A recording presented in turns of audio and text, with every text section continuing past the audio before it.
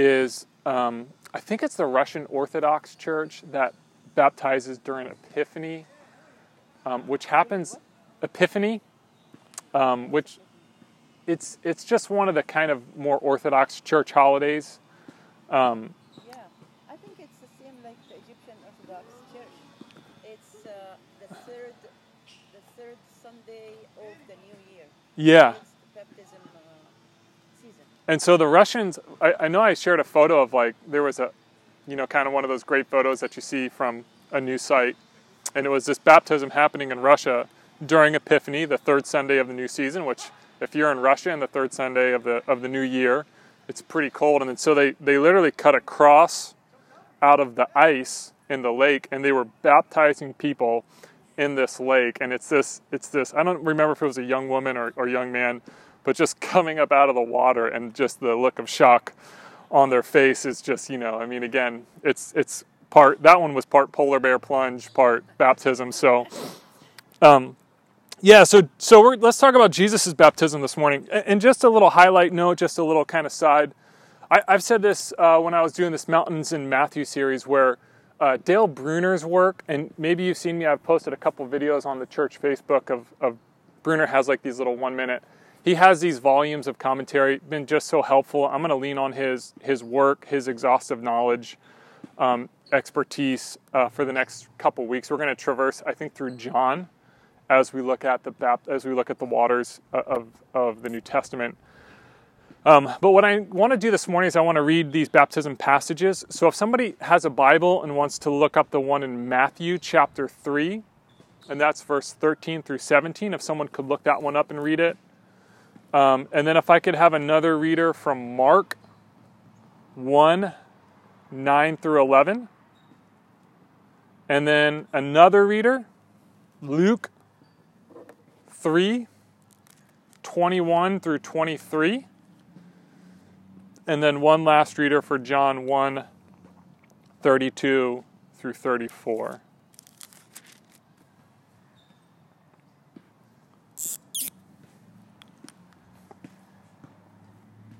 Here's the passages.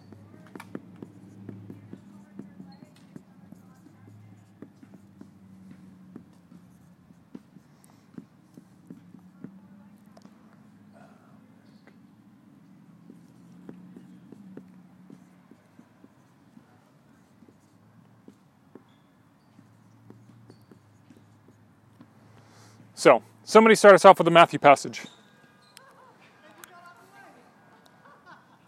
When Jesus came from Galilee to the Jordan to be baptized by John, but John tried to deter him, saying, I need to be baptized by you, and do you come to me? Jesus replied, Let it be so now. It is proper for us to do this to fulfill all righteousness. Then John proceeded. As soon as Jesus was baptized, he went up out of the water. At that moment, heaven was opened, and saw the Spirit of God descending like a dove and alighting on him. And a voice from heaven said, This is my Son, whom I love. With him I am well pleased. Thank you. Mark 1, 9 through 11. Go, Brian. At that time, Jesus came from Nazareth, in Galilee, and was baptized by John in the Jordan. Just as Jesus was coming out of the water, he saw heaven being torn open, and the Spirit descending on him like a dove. And a voice came from heaven, You are my Son, whom I love. With you I am well pleased. And then Luke and John. Where's my Luke reader? I got Luke. Go ahead. When all the people were being baptized, Jesus was baptized too. And as he was praying, heaven was opened, and the Holy Spirit descended on him in bodily form like a dove. And a voice came from heaven, You are my Son, whom I love. With you I am well pleased. Now Jesus himself is about 30 years old. Oh, sorry, is that... Yeah, that's good. Yeah. And then the John passage.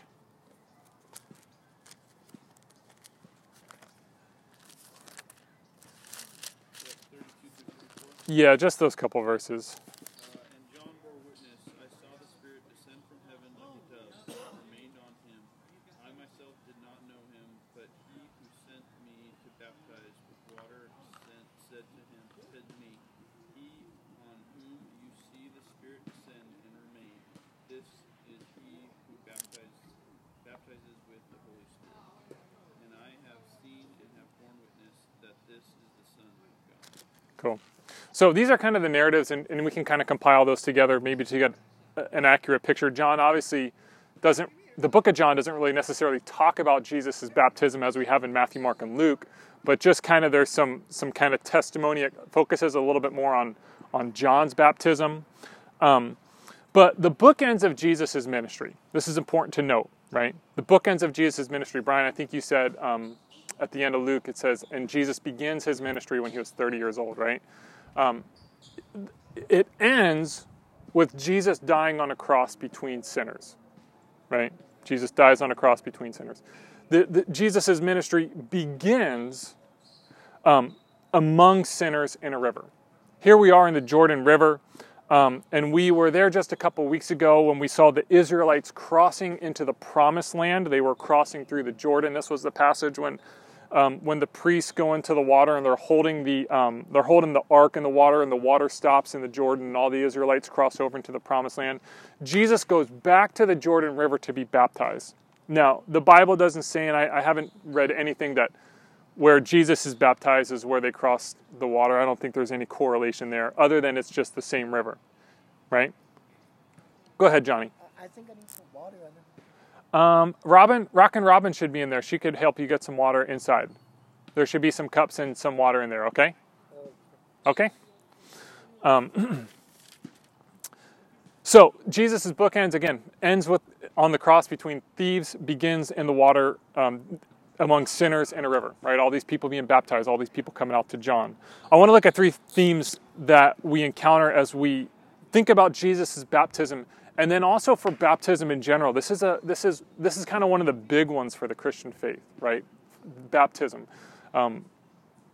Between baptism and communion, these two ordinances, these are like kind of the must-dos. I don't know of any, I would say, Orthodox Christian faith that doesn't practice these two things together, right? Baptism and Eucharist. So let's look at these together. And here's the three words that I want to talk about this morning.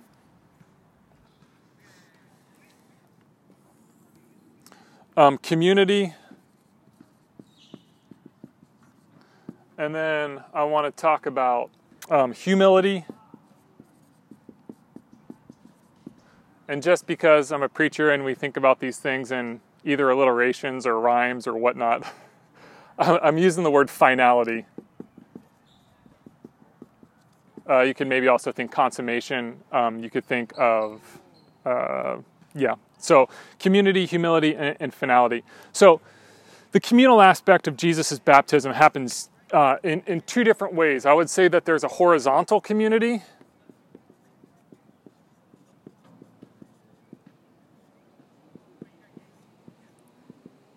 And then there's a vertical community, and that's with the Trinity. So the horizontal community starts with this word us. If you look at Matthew chapter 3, and I think most of the morning I'll be in Matthew, although we'll jump over to John in a little bit. But if you look in Matthew chapter 3, Bruner made this note in his commentary. I thought this was really fascinating. So chapter 3, verse 15, Jesus speaks to John and he says, "Let it be so now. It is proper for us to do this to fulfill all righteousness." Now that word right there, which Bruner made a note of, which I thought was so interesting. And again, you have this real kind of communal aspect of Jesus. At the beginning of Jesus' ministry, he says, "John, you and I got to partner together on this thing," right? Jesus, if anyone could have been a loner, if anybody could have done it all by himself, it would have been the Son of God. He doesn't. He's always partnering with other people. He's always with other people. He's always working with other people, empowering them, uniting them. In just a chapter, he's going to go call his disciples, right? He's going to go call these people who are his 12 disciples. And he's making a statement about the reality of the kingdom, is what I would say. I would say that the reality of the kingdom is cooperative and not isolated. It's us and not me. It's we and not I. My page is on. What page are we on? That's a good question. I don't know exactly what page it is, but I'll turn it to you for you. Let me have the Bible open. Here, we're going to be in Matthew. In Matthew 3, okay? Right. New Testament. That way you can. There's a map too if you want to look at the map. Okay. Matthew 3, and we're going to be here in like right down here, okay? Okay. There you go, Johnny.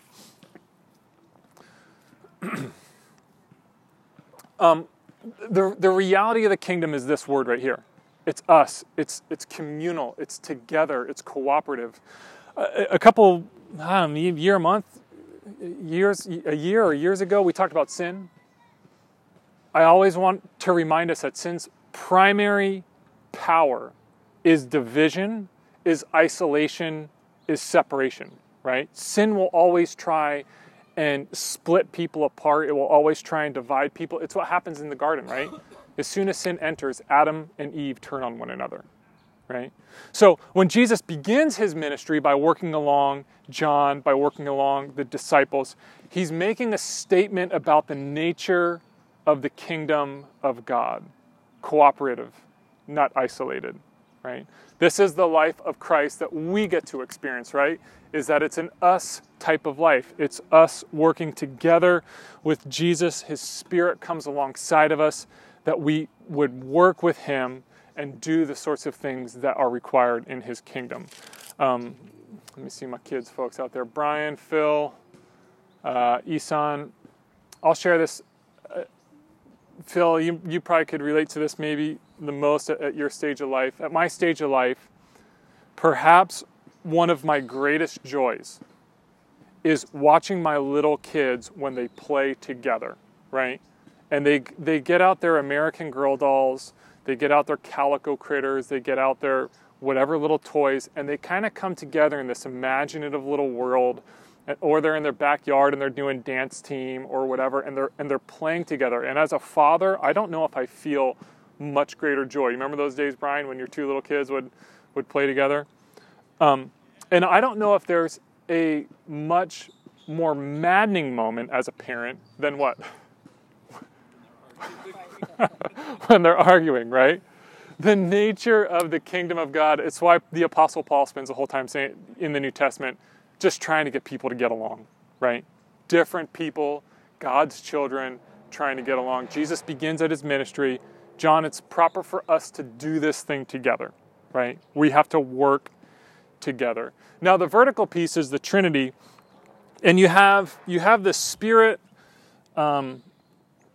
You have the Spirit as the dove. You have Jesus as the Lamb, and you have the Father as the voice. Right? So you have these three folks happening here. Jesus as the Lamb.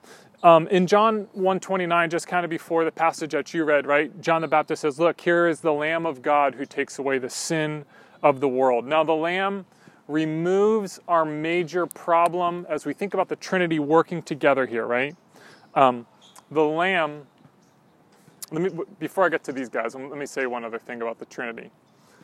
When we baptize, or when you've been baptized, I'm sure your pastor probably said at the end of the baptism, right? I baptize you in the name of the what?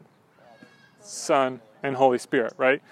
What happens is sometimes is when we do that, it's almost like this almost kind of becomes the amen at the end of the ritual in the name of the Father and the Son and the Holy Spirit, right? Sometimes we don't think deeply enough that not only are we baptizing you with those words, but we're baptizing you into those words. Does that make sense? Right? It's more, when we say that in the name of the Father and the Son and the Holy Spirit, it's more than just this kind of amen package at the end of the ritual.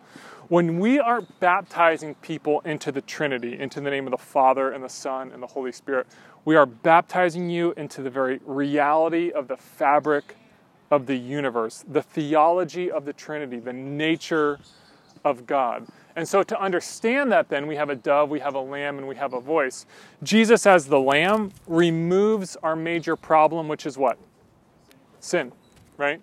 So the lamb, look, here John says, the Lamb of God, which takes away the sin of the world, right?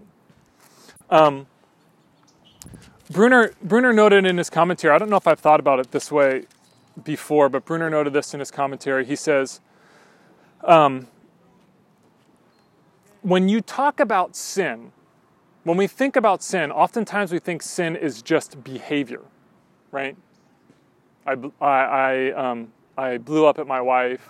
I flipped the guy off on the freeway. I was greedy, or I was being very jealous about my neighbor's this, or I was anxious, or all these kind of little behaviors, right? Bruner says that sin is not just behavior, right? Because behavior can't be undone. When he talks about the Lamb of God taking away the sin of the world, these behaviors cannot be undone. What Bruner defines sin as is behavior's continuing result. Behavior's continuing result that comes from the awful behavior. So here's an example. If you murder somebody, right? There is no way that you can go back and say, whoops, I didn't mean to do that. I'm really sorry about that. I shouldn't have done that. Let me go see if I can undo that, because you've already done what? You've already killed the person, right? If you were to commit an act of adultery, it's not like you can say, whoops, I didn't mean to do that. Let me go see if I can take my steps back.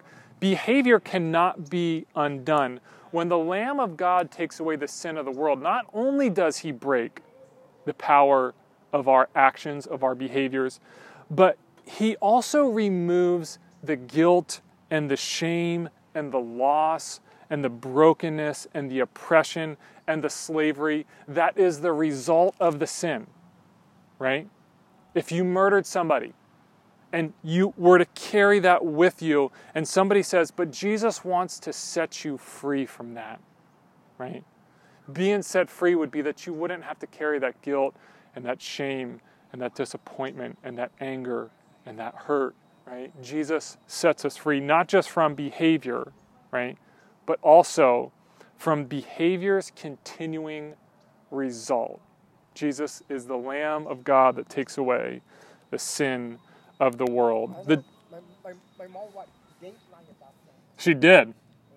She was dateline about that. Yeah, I bet. From many people.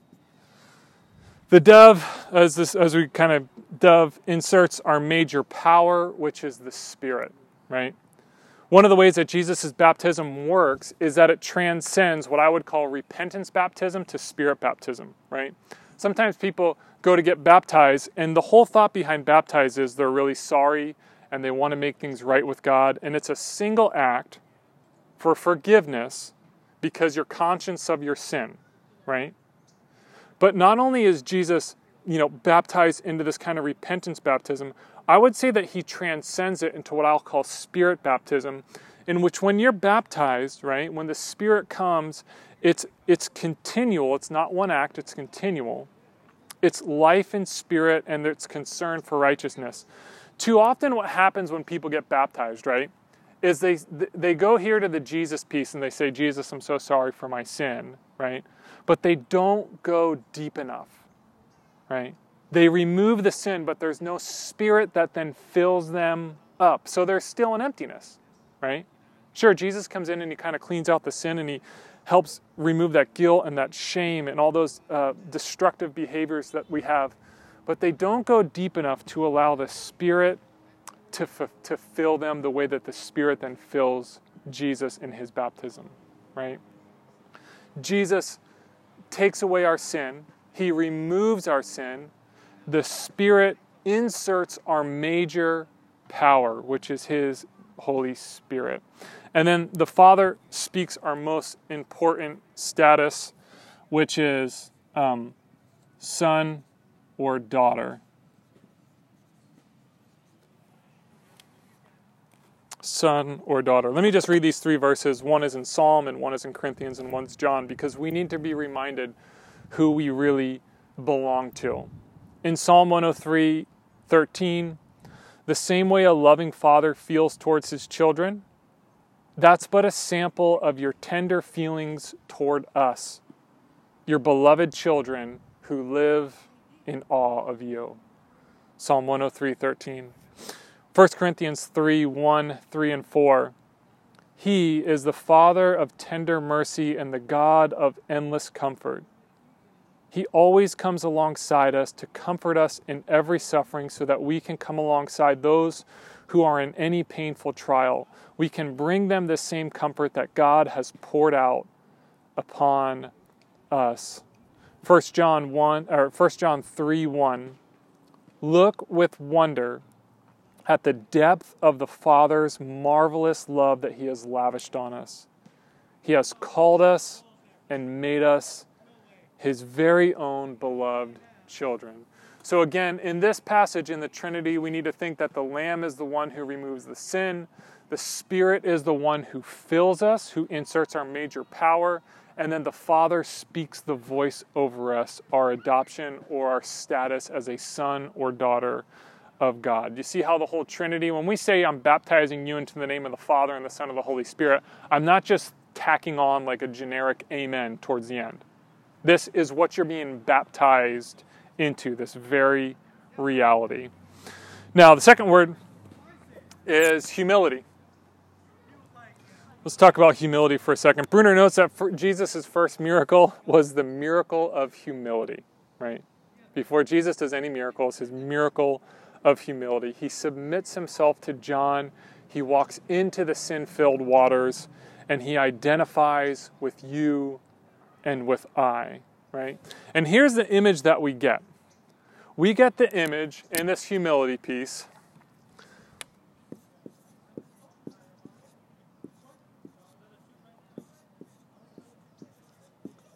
of dove on a lamb. The Spirit of God, like a dove, descends on the Lamb of God, right? Think about those two animals for a second that are chosen to represent the Spirit and Jesus. A dove and a lamb. We don't get that the eagle of the Spirit of God descended on the lion of Jesus, right? We don't get that the hawk of God descended on the bear, Jesus. We don't get that, here's my favorite one, the pterodactyl of the Spirit descended on the Tyrannosaurus Rex of Jesus. Listen to this image, dove on lamb. How humble are these two animals right here? There's nothing special or powerful or majestic or great going on here. Just simple dove on lamb. Let me quote Bruner here for a second, and I'll try and read it really slowly so we can digest it. He says this: the remarkable office, the remarkable job, the remarkable vocation, the remarkable work of the Spirit is to nuance strength, to modulate power, and to deliver what is deeply needed in common and in public life, the way of gentleness, right? When the church grasps even a portion of the gospel's downward and dove-like message, the church will be in a stronger position than she is now under a frequently nationalistic and so inevitable militaristic spirit. Bruner says, we are given dove power. Not eagle power, not hawk power, not pterodactyl power, dove power, right? When you and I are filled with the Holy Spirit, as we allow the Holy Spirit to fill us, then we are led downward into the humble service, into persons, becoming persons of doing ministry and serving in this world, right? And let me say this too, because I want to note this. You know, next week, we're going to do this kind of Fifth Sunday Serve Day, and we've been doing this since we started the church, right? We've been saying, hey, a few times a year, every time there's a Fifth Sunday, we're just going to get out in the neighborhood and serve. This year, it's been radically different than what we've ever done in the past, but we've just made this part of our habit and part of our routine. Of all the spiritual disciplines, right, this one right here, service, is the most conducive to the growth of humility within us, right? We know that humility is not one of those things that you can just go pursue. You can't wake up tomorrow morning and say, I'm going to be a more humble person. I am going to work hard and diligently to become a more humble person, right? You can't pursue become a humble person by trying to pursue humility, right? The way that you become a more humble person, and Richard Foster points this out in his book, The Celebration of Discipline, is you do this through indirect routes or indirect acts of routine service, right? Especially ones that you don't get credit for. That's how you become a more humble person, right? Foster says, when you begin to serve and you don't take credit for it, humility will slip upon you unawares, right? And it's when we serve, and again, especially without getting credit, because when you serve, you want everybody to know, hey, by the way, this is what I've been doing, right? When you serve and when you do it without getting credit, it builds the character of humility within us. Lastly, now that I got all these whiteboard colors, man, I want to talk about this word here, finality, right? All creation is being summed up in Jesus. All of it. Everything in Christ. And this repetition with variance theme that we've played with so much here, the repetition that we get here is we see in creation, right? We see in creation, we see that this, remember all the way back when we started the series, the Spirit is hovering over the watery chaos. And you see earth being created out of that, right? This time, the Spirit is hovering over the sinful water. And almost humanity is being recreated, right? Not only in creation, but also the prophets. Now this whole prophet piece is like a college like course on how often the prophets refer to Jesus and kind of speak. And we know this, the prophets continually speak of this, of the coming Messiah, of the anointed one. They continually speak specifically about the Spirit descending on this person, of the Spirit falling or resting on the anointed one. And I have a bunch of references here: Isaiah 63:15, 11:1 and 2, 42:1, 61:1. The prophets, again, Isaiah, Ezekiel, all the prophets continue to speak about this Spirit descending or resting or falling on this anointed one. But one of the interesting verses about this is Isaiah 64:1, right? Isaiah 64:1. And here's how the prophets say this. The prophet Isaiah says, God, if only you would tear open the heavenly realm and come down, how the mountains would tremble in your presence. And so you have Jesus in the Jordan. I'm going to put, let's just do this. You have Jesus in the Jordan, again, that side of the miraculous river crossing. And you have this prophecy that, man, God, would you tear open the heavens? Remember, the heavens have been closed for hundreds of years. Ever since the Israelites have been in exile, like there hasn't been any word from the Lord, right? It's just been closed, right? So you have the prophet Isaiah pleading that God would tear open the heavens. Brian, when you were reading your passage, right? Then Jesus came from Galilee to be baptized by John in the Jordan. As he was coming up out of the waters, he saw heaven being what? What was the word? Torn open, right? And the Spirit descending on him like a dove, right? Now, some translations will say he saw heaven being opened, right? Mark uses this word schizio, which means to be torn, to be ripped, to be split. Let me end with this quote, because the last four words of this quote is where I just want to kind of finish this up this morning. There's a guy named David Garland in his book on the baptism of Christ. He writes this. He says, what's opened can be closed. But what is ripped, what is torn, cannot easily return to its former state. Right? Let me say that again. What is open may be closed. What is ripped, what is torn, cannot easily be returned to its former state. And then he says this. When Jesus comes out of the water, all heaven breaks loose.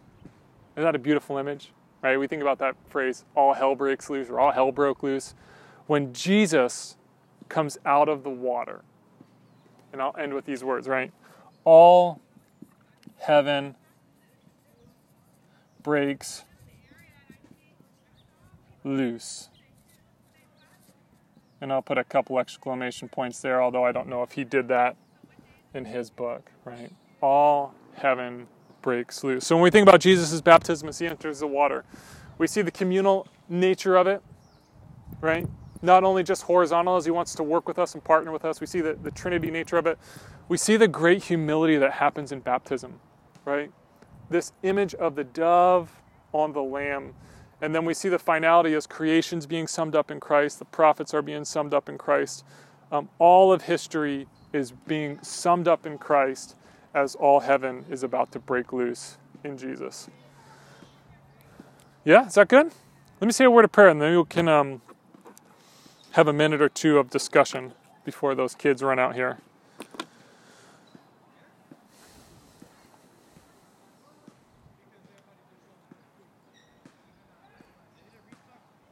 Lord, I think maybe as we've been kind of teaching and thinking through this, I'm really amazed, just such a simple act of the scope of what you did